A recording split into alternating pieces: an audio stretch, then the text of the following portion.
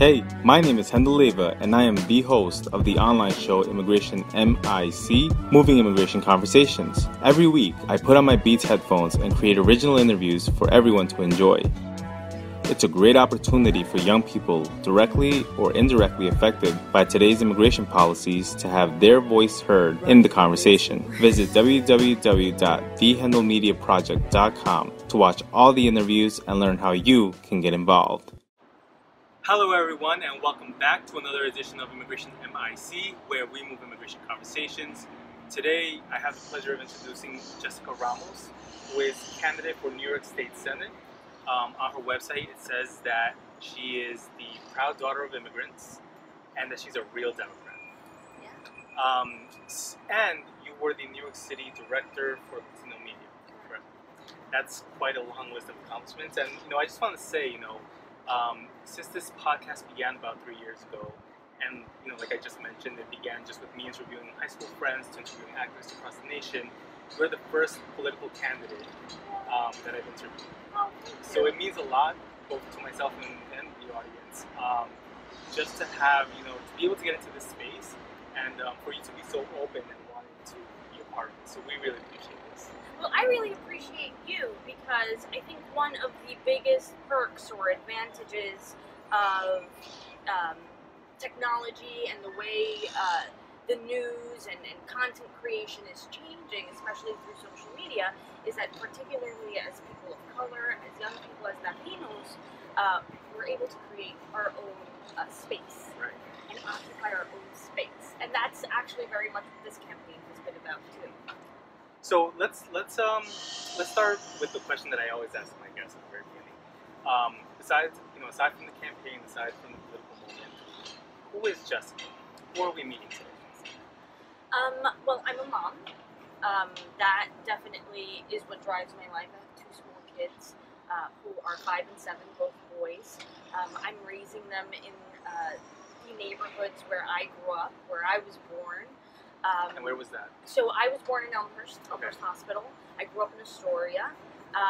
But being Colombian American, well, we always spent lots of time in Jackson Heights, and this is the neighborhood where This my is where we are. parents. We're at Jackson Heights. This is where we are. This is where my parents arrived to when they came to this country.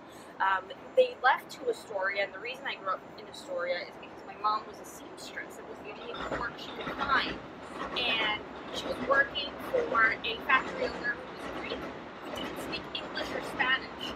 So she actually ended up learning Greek when she was young, because that was the only way. But that was how my sisters and I have 2 sisters, ended up growing up in Astoria. Something that not a lot of people know about me actually is I had a radio show when I was a little girl. Oh, there we go. And So you already have experience with this. it was the only Colombian radio station at the time, and it doesn't exist anymore. It was called La Voz de la Gran Colombia, and my job was to, over radio and via snail mail, help teach other young Colombian Americans how to speak and write in Spanish and about Colombian history, and sort of as a means to preserve our heritage. And that largely ended up being what I made my career about, which was making sure that immigrant communities are aware of their rights, of the resources that are available to them, of all of the things that this country actually does make available. And it's all about knowing how to navigate, knowing where to find information, knowing who can be helpful. And because I think that because the immigration system for such a long time has been broken, we seem to forget that because this is a nation that's been built by immigrants, there actually are some resources out there, and there's community, sort of ready to welcome you. So being director of Latino Media for the past 3 years for the city of New York in a way is a misnomer, because yes, I was the mayor's spokesperson on Latino Media, and I drove a lot of the strategy for the city agencies, but it wasn't just Latino Media, it was really all ethnic media. So I took it very seriously, and really, I was very proud to have that job. I'm actually very sad to have had to leave that job, because I was connecting with people from every corner of the city who come from every corner of the planet. I mean, that's what makes New York, and specifically Queens, so great. No, and I definitely identify with that, and that's one of the reasons why I love working in the immigration rights movement, because I would be able to travel and meet people from different states, and that in itself is a very different, way of living from either Jackson Heights or Long Island, very different lived experiences. With something you were mentioning about workers' rights and immigrant rights, that you have had a very close family connection as to how, I guess, your advocacy started. Can you walk me through that? So I think, first off, and this goes for everybody, right? We need to remember where we come from and how it is that we ended up in this country. Unless you're a Native American, your parents came here to this country, or grandparents, your ancestors came here to this country somehow, in some way, for some reason. And it's important for every single person, no matter who you are, to understand that. So for me, my dad came here first. My dad came here to connect with my uncle who had already been here, and he was looking for work. And he came here with his visa, and he overstayed his visa like so many immigrants do. As many people do. Yeah. Correct. Yeah. Whereas 2 years later, my mom, who wanted to see my dad again, my parents were already married, and in fact, my older sister is born in Colombia. I'm the first American born in my family, and then there's my little sister who was born here as well. My mom wasn't able to get the visa to come to this country, so she paid a coyote and flew to Mexico to cross the border at Ciudad Juarez. It took her 3 days. She was 24. She actually doesn't like me talking about this. It's very difficult for her. And I just want to point that out that, how would I say, I hear this all the time in interviews. It's, people say, our parents, don't really like talking about this, including my mom, including when I made my own documentary and I was talking about this, my mom is hesitant.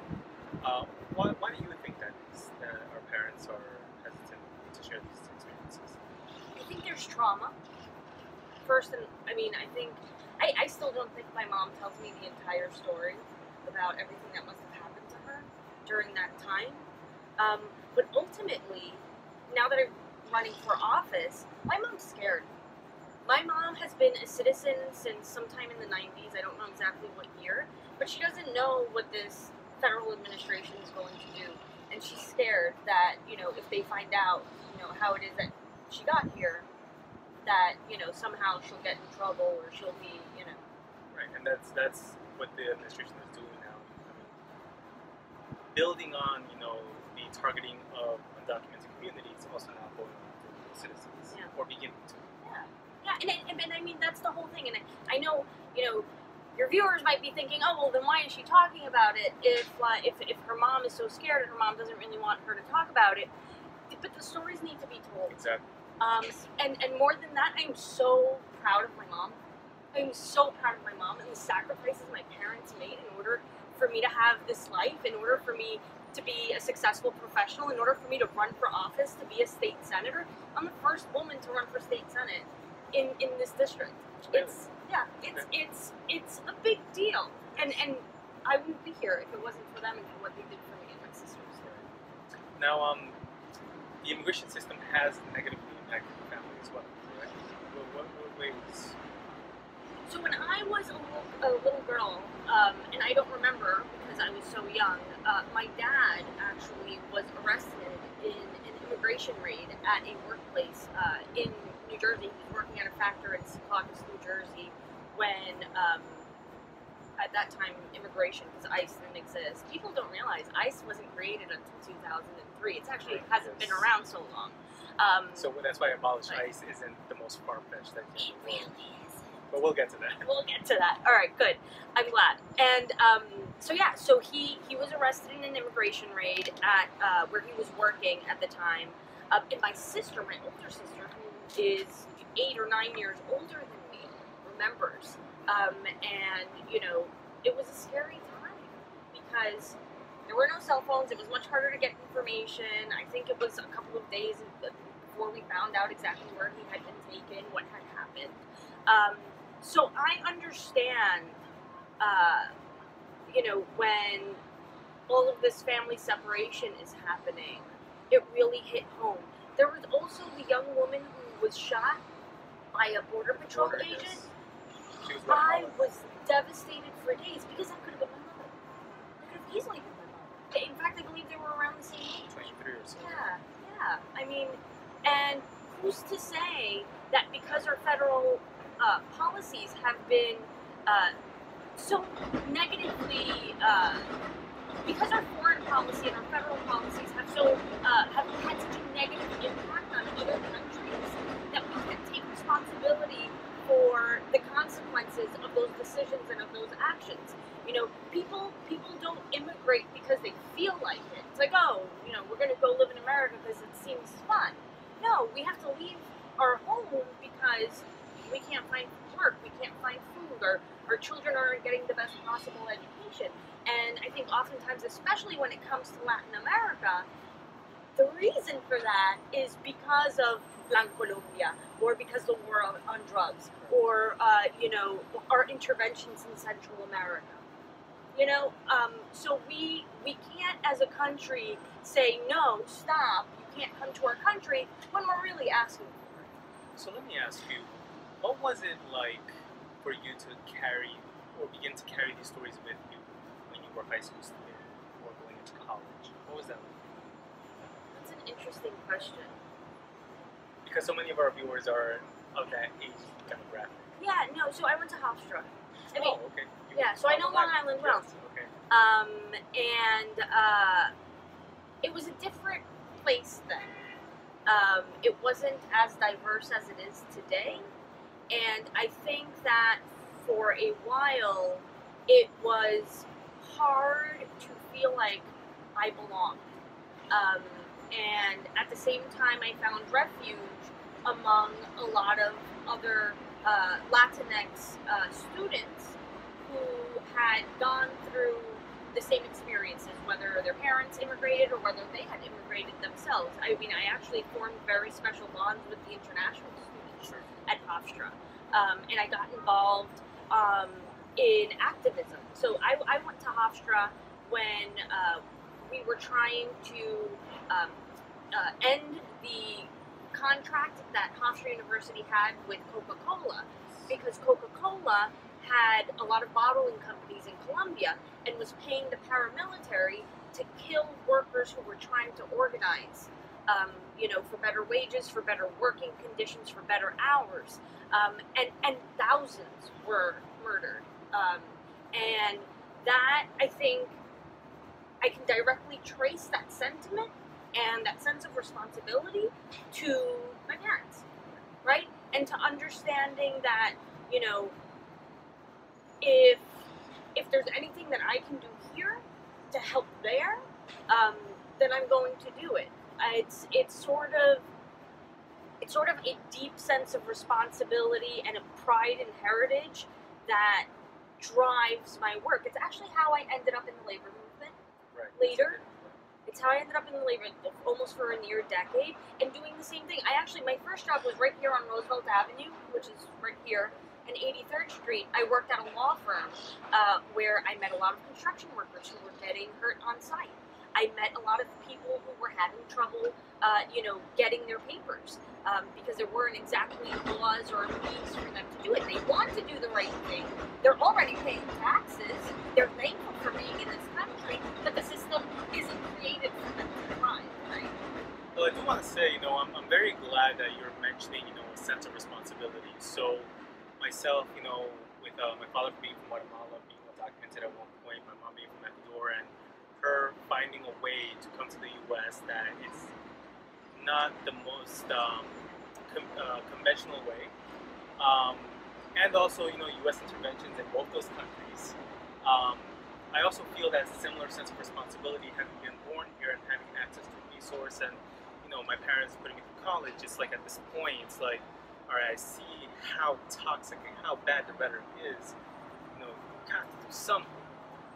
So I'm glad we share that in common. So would love for you to take me, briefly through your path to the New York City Mayor's office. You said you worked for a decade in how did you end up being the director of telecommunications?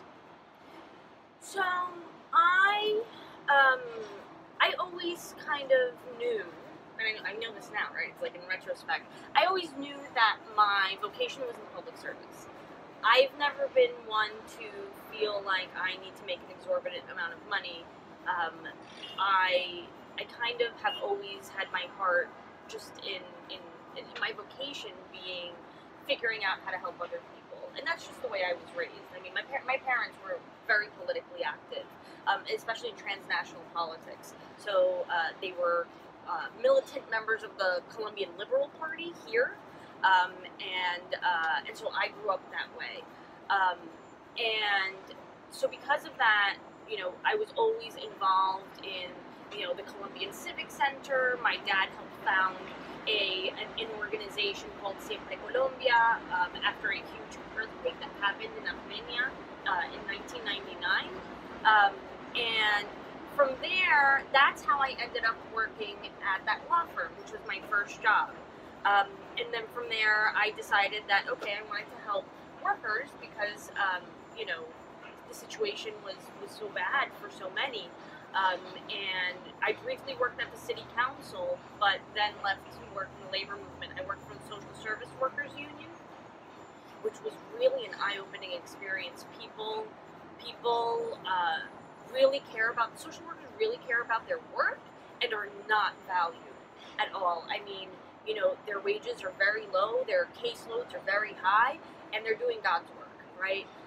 And then from there I left to 32BJ, which represents office cleaners and security officers and public school cleaners, you know, building maintenance workers, which ends up being a lot of Latino workers who work at night, who we don't necessarily see, who we don't necessarily appreciate, but certainly deserve to, you know, earn a living wage and be able to have dignity at work. And then from there, my last project there was called Build Up NYC, and it was 32BJ, that union, with the building and construction trades and the hotel workers, and we started targeting bad developers for building luxury buildings or luxury hotels in a way that was hurting communities around them. So we wanted to make sure that not only were those jobs union jobs, but we wanted to make sure that they were also pledging and following through on building infrastructure to help complement what they were adding to where they were building. And we were very successful, and from there, it was that I was appointed to the de Blasio administration. But I just want to,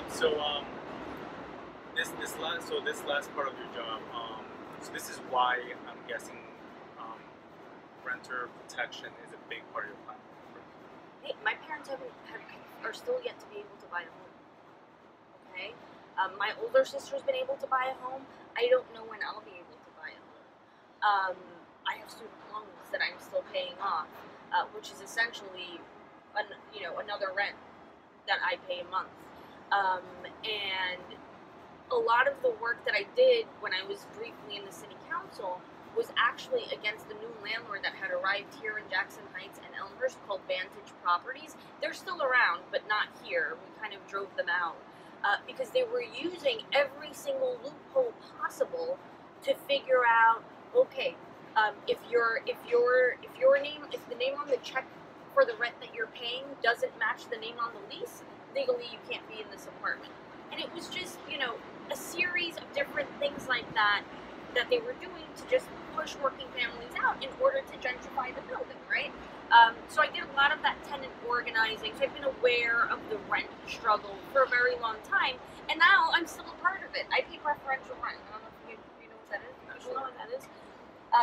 So preferential rent is when, so I pay rent at a rent stabilized rate, but every time my lease is up for renewal, my landlord can hike it up to market rate.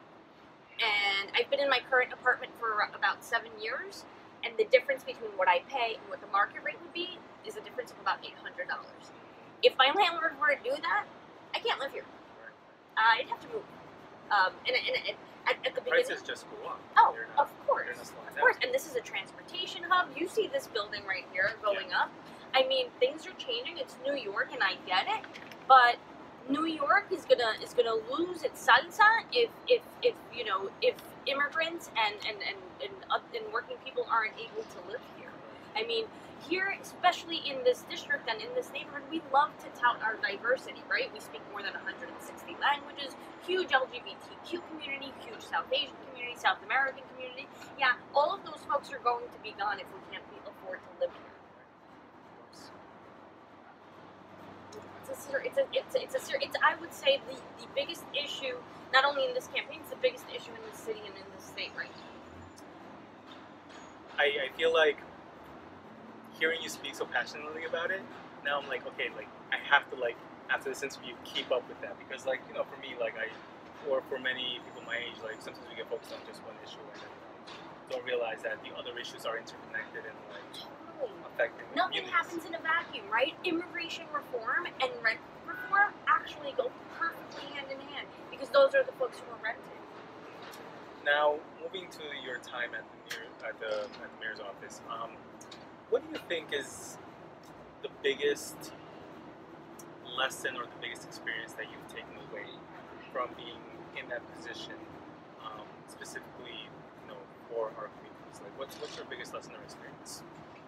It's actually one of the major reasons I'm running for office now is because city government takes great pride in being very progressive. The city council is very progressive, the mayor is very progressive. You may not always agree with them, but by and large, they do what's right by, you know, our most vulnerable communities. No matter how much the city does, if Albany doesn't have its stuff together, it can only go, what the city does can only go so far, right? And that's, you know, for example, actually, since we're talking about immigration today, even though the federal government is who has the power over immigration laws, the city government can only make sure that they're, you know, barely complying with ICE, you know, to let them know where folks are, right? So, for example, and I was a part of this, a Republican assemblywoman from Staten Island sued the city of New York because she wanted to know how many undocumented people had asked for an IDNYC, the New York City ID. And she claimed that she only wanted to know kind of clusters, like where there were more undocumented people living. And you would be able to tell because of the supporting documentation in order to apply for an IDNYC, whether people were using a foreign expired passport or things like that. So of course, New York City won the lawsuit, but nevertheless, that's only so much the city can do. The state, on the other hand, can do so much more. And the state, what the state needs to be doing is making sure that New York is a sanctuary state. And only Governor Cuomo can do that, and only the state Senate can do that, because Lord knows the Assembly has been trying for years. How many years have we been waiting on the New York Dream Act? 8. Not that we're counting or anything. Not that there's dreamers at home counting or anything. Not that it's urgent. It's really frustrating because, you know, I don't know if you saw the story in the news about Pablo Villavicencio, the pizza delivery guy, Ecuadorian immigrant, lives in Corona, so just the neighborhood over, my neighbor, okay, who had access to a state ID, a driver's license, him and his family would have never gone through this ordeal. I mean, that could have been prevented, and we can prevent other stories like that if we have a governor, if we have a state senate that has a real Democratic majority that can pass the DREAM Act, that can pass driver's licenses for all, and most importantly, the Liberty Act, which I think sometimes gets lost in conversations. Yeah, so the idea is, you know, people know that, you know, when you get your Miranda rights read to you, if you're arrested, you're told that you have the right to an attorney. That's not true when immigration arrests you. You don't have necessarily the right to an attorney. So the point of the Liberty Act is to make sure that New York State is providing immigrants in deportation proceedings, especially with a defense attorney. To look into the case and to make sure that there's due process. And that's just the right thing to do, and one of the best ways that we can ensure that we're keeping families together, right? We need to make sure that our immigrants are able to go to work, go to pick up their child at school. All of these things are things that make New York, New York. I always think about that movie, it's kind of old and not very well known, called A Day Without a Mexican. Have you ever watched that movie? You've heard of it? I mean, I always recommend people watch it because it's true. All of a sudden, an entire population who you kind of dismiss disappears. What happens? What jobs don't get done? Right? What's missing in your community and in your neighborhood? And that's how we have to think. That's how we have to value other people. I often feel like, in circling back to other issues, that we prioritize the planet because it's important, right? We want to reduce single-use plastic items. We care about animal rights because it's the right thing to do. Some people go vegetarian or vegan, others, make sure not to use, fur or whatever, or that we're adopting instead of supporting pet stores. We care about, all of these other issues, and we sometimes don't value other people's lives. And that's why, to me, immigrant rights and worker rights are so interconnected. Like, making sure that you're doing well means I'm going to do well as well. This isn't a competition. We all do better when we all do better. Very well put. I do want to ask you, you mentioned, the governor, state senate, etc. So you're part of this new wave of candidates, along with Cynthia Nixon and Alexandria Cortez, and there are a few others running. What does that mean to you at this moment, 2018, to be running alongside or as part of this wave of progressive change?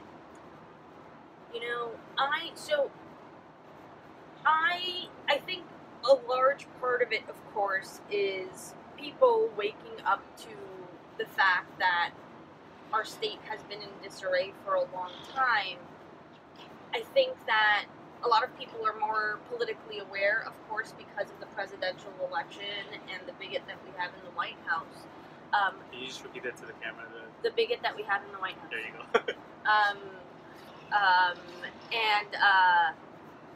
For a long time, Albany has been able to fly under the radar. It's easy to pay attention to national politics. It's on TV when you turn it on. It's even easy to pay attention to what city government is doing because it's also widely covered and it's right here. You see your city council person walking down the block. I know I do.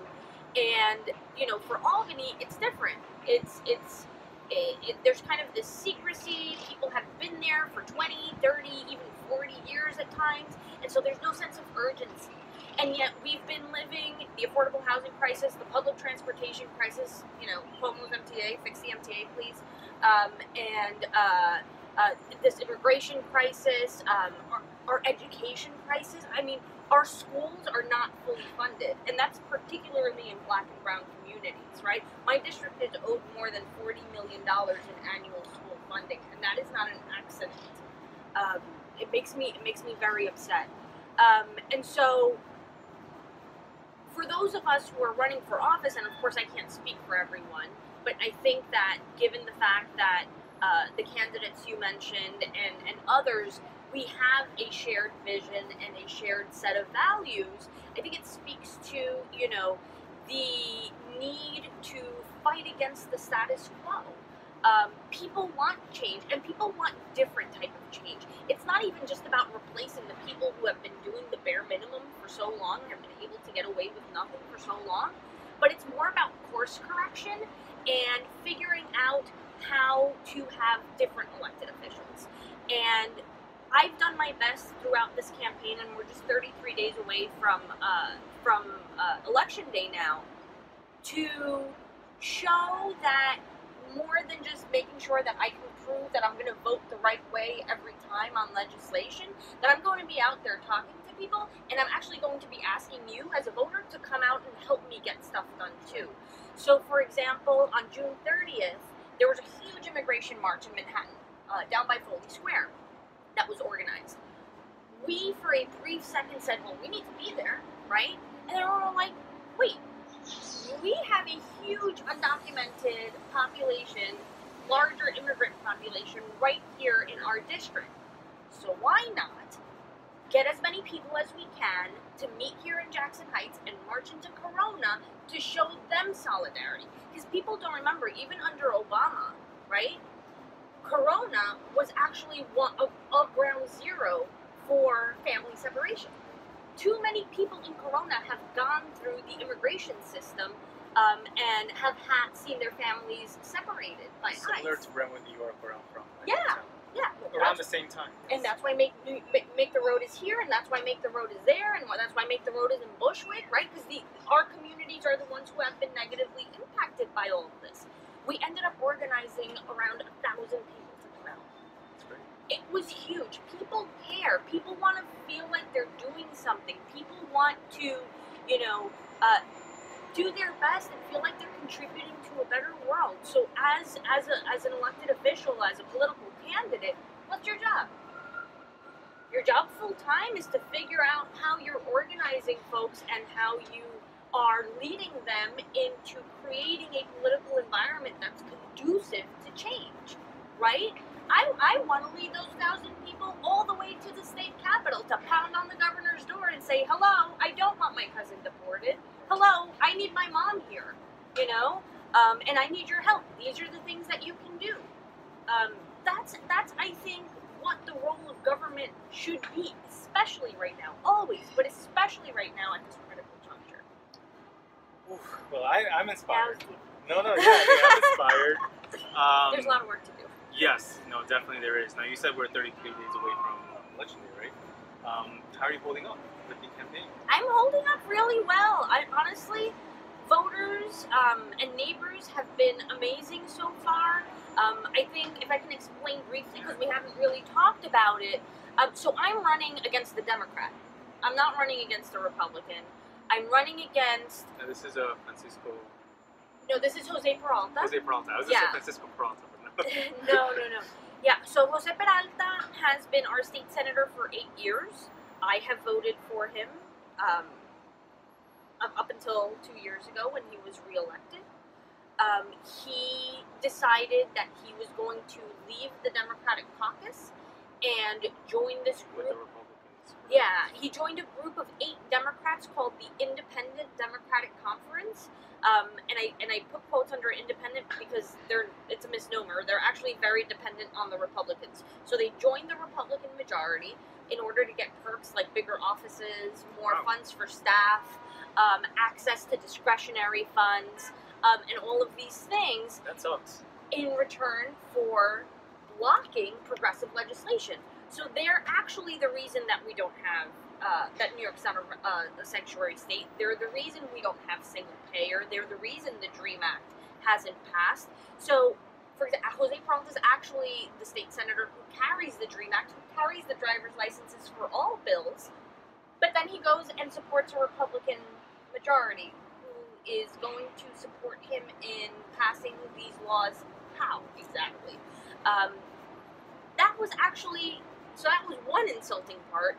The other worst part, now that I've told everybody about what our district looks like, is he's the only guy who did it after Trump was inaugurated.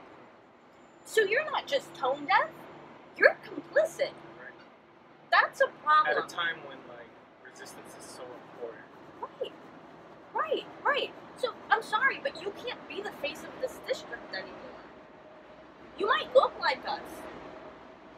You know, depending on what you're saying, you might sound like us, but you certainly don't act like us, and your values certainly are not like ours. So, I have 33 more days to keep knocking on doors, to keep talking to voters, to keep building community, and to unseat him on Thursday, September 13th. Well, I'm inspired again. Oh, I really appreciate you being so candid and being so open in kind of unpacking all of the motivation that you have behind why you're running. Now, for the last question, if you could look in the camera And actually, we'll just wait until this train passes here. Yeah, it gets noisy. But we've done a good job talking over it, so I just want to wait for this important part. I know it. Well, I have a loud Queen's voice, you know. Okay, so if you could look in the camera, and I guess for you know, for our viewers watching, if you could just let them know, like, something like what it is that drives you day to day, and what is one lesson like for them to take away from like your story and your experience. So, I mean, I've talked about a few things that have driven me, right? My children, my parents' experiences. But I think that what ties all of that together, what ties my career experience together, my penchant for storytelling and wanting to talk about people's stories, is love for other people. I mean, no matter what you feel about a particular person or a group of people, and I think this is where people get lost, we have to understand in our gut, in our heart, in our mind, that we all do better when we all do better. And I know I said that earlier, but it's in finding that inherent love and understanding that every single human being deserves to be clothed, deserves to be fed, deserves to be housed, deserves to have access to affordable health care, deserves to have free public high quality education. These are all things that we need as human beings, and that none of us have the right to take away from anybody else. And if your elected official or your community leader doesn't agree with that and isn't a person who's working their hardest to make that reality happen, and you realize that that's the duty, that that's what needs to get done, then what you need to do is run for office. What you need to do is step up into those leadership positions and make sure that we're building for a better tomorrow. Because we're not at a time that we can sit on our laurels. We are at a time where absolutely everybody needs to play a role. So it's about figuring out what your role is. And I may not know you. We haven't met. But I believe in you. And that's the entire thing, right? I think that our shared experiences as Latinos, as Latinx, as young people, as people of color, as women even, it's important that we are aware that we deserve a good life and that we deserve to be our own voices and make our voices heard. That's why I'm running for office. And that's why I think everybody should too. It's fun. People are great. Well, thank you so much, Jessica. Yeah. I really appreciate your time. Again, for the third time, I'm very inspired. Thank you for taking the time to sit for a podcast that, has been able to grow in just 2 years. And again, you're the first political candidate that I've interviewed. I'm honored. So I really appreciate your time. And I really appreciate you using your story and your parents' story to help push the conversation forward, which I think is the theme of your campaign as well, is to just push things forward. So I really appreciate it. No, thank you. And thank you for doing this. This is amazing. I mean, I know I said it at the beginning, but it's just so important for us to occupy space. We were raised, and we're still growing in a system that wasn't built for us to thrive. The system wasn't meant for us. But that doesn't mean that we can't figure out a way to play a role and make sure that there's justice for our communities. Yes. Well, thank you. I really appreciate that. Bienvenidos todos a otro episodio de Immigration MIC. El propósito es de mover las conversaciones de inmigración para adelante, y hoy estoy aquí con Jessica Ramos, perdón, que ya se me está yendo las palabras. Jessica Ramos, que está corriendo en su campaña para... Explica usted. Bueno, sí. Hola, soy Jessica Ramos, soy candidata para el Senado Estatal aquí en Queens. Sí, estoy corriendo contra alguien que, a pesar de ser demócrata, decidió en los últimos 2 años apoyar una mayoría republicana y de esa manera ha estado obstruyendo mucha de la legislación progresista que necesitamos como neoyorquinos para asegurarnos de que tengamos mejor acceso a un sistema de salud asequible, reforma de alquiler, que también es muy importante, y lo poco que podemos hacer a nivel estatal para asegurarnos de que estamos protegiendo a nuestra comunidad inmigrante. Claro, claro.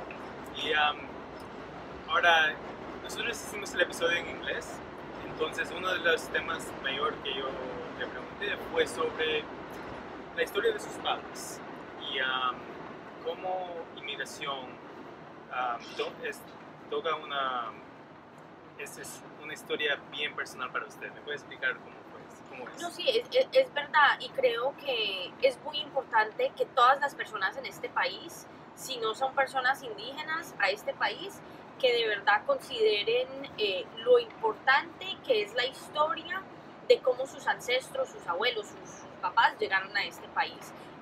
Mi papá y mi mamá siempre han sido una gran inspiración para mí.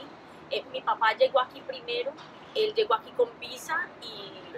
De Colombia, sí, mis papás son colombianos, si es que el acento ya no me ha delatado. Mis papás son colombianos, mi papá llegó aquí con visa y como muchos inmigrantes, después de que se expiró la visa, simplemente se quedó. Entonces, pues duró mucho tiempo indocumentado. Él pudo participar en la amnistía que ofreció Ronald Reagan en los 80s, pero sí, y la historia de él, pues a pesar de haber llegado aquí por avión,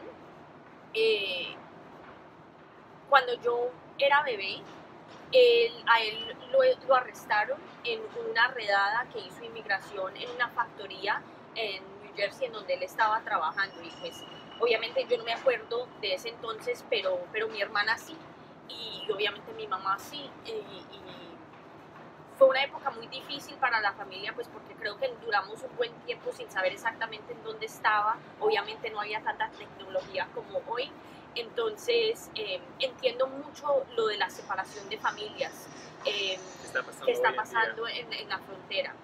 Y hablando de la frontera, mi mami a los 24 años decidió, venir a este país a reunirse con mi papá. Mis papás se casaron en Colombia y mi hermana mayor nació en Colombia. Mi mamá, para llegar a este país, pues fue un poquito diferente porque a ella le negaron la visa. Entonces, como muchos inmigrantes, especialmente latinos, le pagó a un coyote para que ella pudiera volar de Colombia a México y cruzar la frontera en Ciudad Juárez. Tenía 24 años, estaba sola, duró 3 días cruzando la frontera. Es algo que a mi mamá no le gusta pues hablar mucho, le da mucho miedo, pues por el racismo que tenemos de presidente en este momento, porque no sabemos cómo van a cambiar las leyes, aunque hoy en día pues mi mamá es ciudadana, igual que mi papá, ellos se hicieron ciudadanos en los 90s, pero... ¿Cuál mensaje? Porque ahora que estamos hablando en español a una audiencia diferente, y tal vez, ojalá que los padres de la audiencia estén escuchando también, ¿qué es el mensaje que usted puede mandar a los padres de los hijos de inmigrantes, si así se dice, hablando de las historias personales, aunque haya miedo, digamos? Yo, de haber trabajado en una oficina de inmigración, sé que hay muchos inmigrantes que no hablan no cuentan sus historias por miedo, pero también a veces por pena, por vergüenza, y no hay nada de qué avergonzarse. Sabemos que este país muchas veces ha tenido políticas con nuestros países latinos especialmente, que han forzado pues situaciones económicas en donde las personas no pueden encontrar buen trabajo, no tienen acceso a oportunidades de educación, entonces pues resultan viniendo acá a este país, y son esas historias las que han creado este país. Si llegaron por barco, por avión, por frontera, no importa.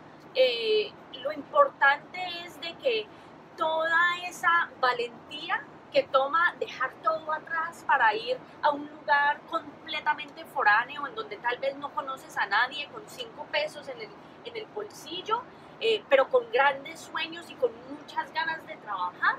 Eso es lo que importa, eso es lo que ha creado este país, y créame que si usted tiene hijos que nacieron en este país, ellos se sienten muy orgullosos de usted y de todos los sacrificios que ustedes han hecho. Sé que tú te sientes así, igual yo. Y para mí, ya como madre, tengo 2 niños que tienen 5 y 7 años, ambos varones. Mediante van creciendo, quiero que ellos entiendan y puedan contar esas historias del abuelo o de la abuela, ¿no? Para que nunca se les olvide los sacrificios que resultaron en ellos poder tener acceso a este país y las oportunidades que brinda este país. Ahora, le quisiera preguntar sobre la motivación que usted tiene a ser una candidata bien progresiva junto a Alexandria Cortés y Cynthia Nixon, y cambiando el status quo aquí en la ciudad, pero también en Albany. ¿Me puede hablar sobre su motivación? Pues la motivación somos nosotros. Francamente, vivimos bajo un sistema que no fue creado para ayudarnos a nosotros a tener éxito. Hay leyes que han prevenido que nosotros podamos comprar casas, tal vez hasta abrir pequeños negocios, no se facilita necesariamente, pero a pesar de que las noticias cubren muy bien lo que está haciendo el gobierno federal, y es fácil uno saber lo que está haciendo el alcalde o el consejo municipal, por mucho tiempo el gobierno del estado y lo que hace el gobernador y el senado estatal como que pasa desapercibido, ¿no? Y eso tiene que cambiar. Y ahora que las personas están mucho más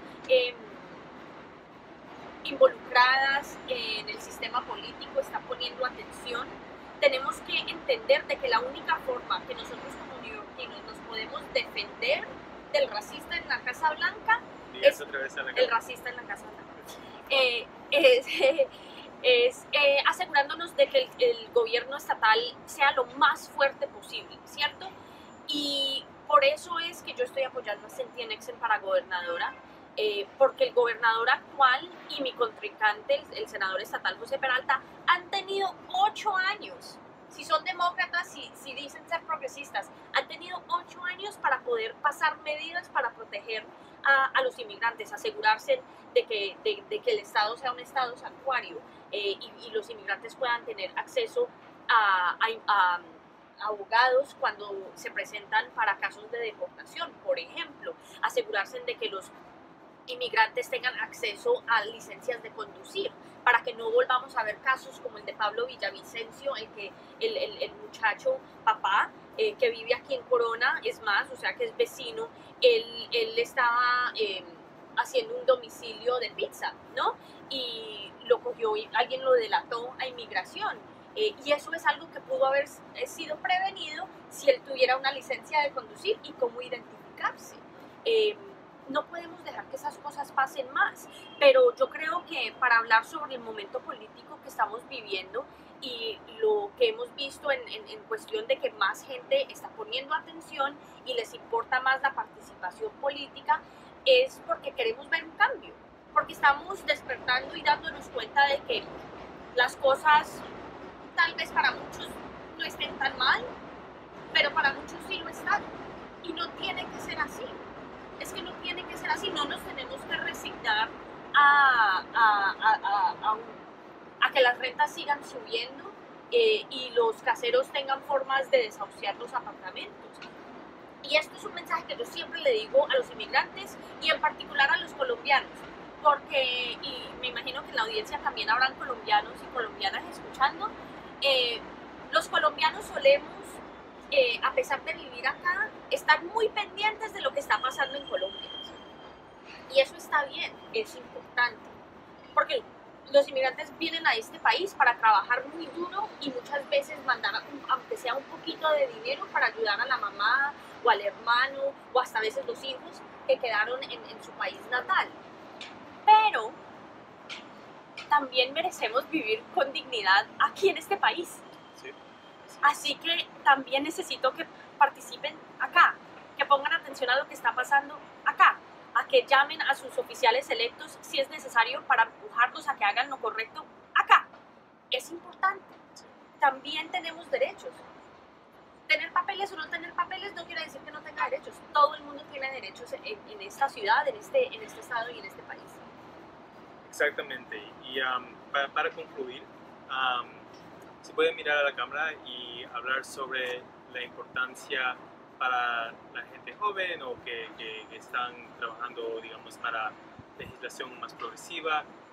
¿Qué es la lección más importante o experiencia más importante que la gente se puede llevar de su experiencia? Bueno, diría yo que a lo largo de mi carrera, que ha sido más que todo en comunicaciones, sea en el movimiento sindical, abogando por los derechos de los trabajadores, o en la alcaldía, igual abogando por trabajadores, pero pues también incluyendo los inmigrantes y personas jóvenes y personas de la comunidad LGBT, siempre comunidades que son mucho más vulnerables al vaivén del gobierno, lo que esté pasando en el gobierno. Creo que a veces se nos olvida lo importante que es el amor al prójimo, el entender de que cuando la otra persona está viviendo una buena vida, es mejor para nuestras vidas personales también. Es por la razón por la cual crear comunidad, fomentar ese amor de comunidad es tan importante.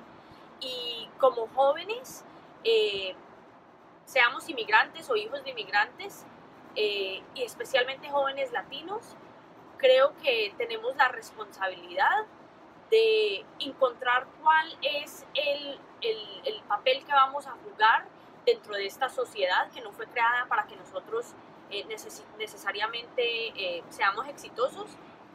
Es importante que pensemos en quiénes son nuestros oficiales electos o nuestros líderes comunitarios, dónde hay un huequito que hay que llenar, y la verdad, esto es más que nada un llamado a que piensen en tal vez correr ustedes mismos para ser oficiales electos, para ser legisladores, para asegurarse de que las organizaciones comunitarias de verdad estén sirviendo a la comunidad, asegurándose de que todas nuestras comunidades tengan liderazgo que no solamente reflejen nuestras comunidades, pero que de verdad vayan a luchar por un mejor mañana.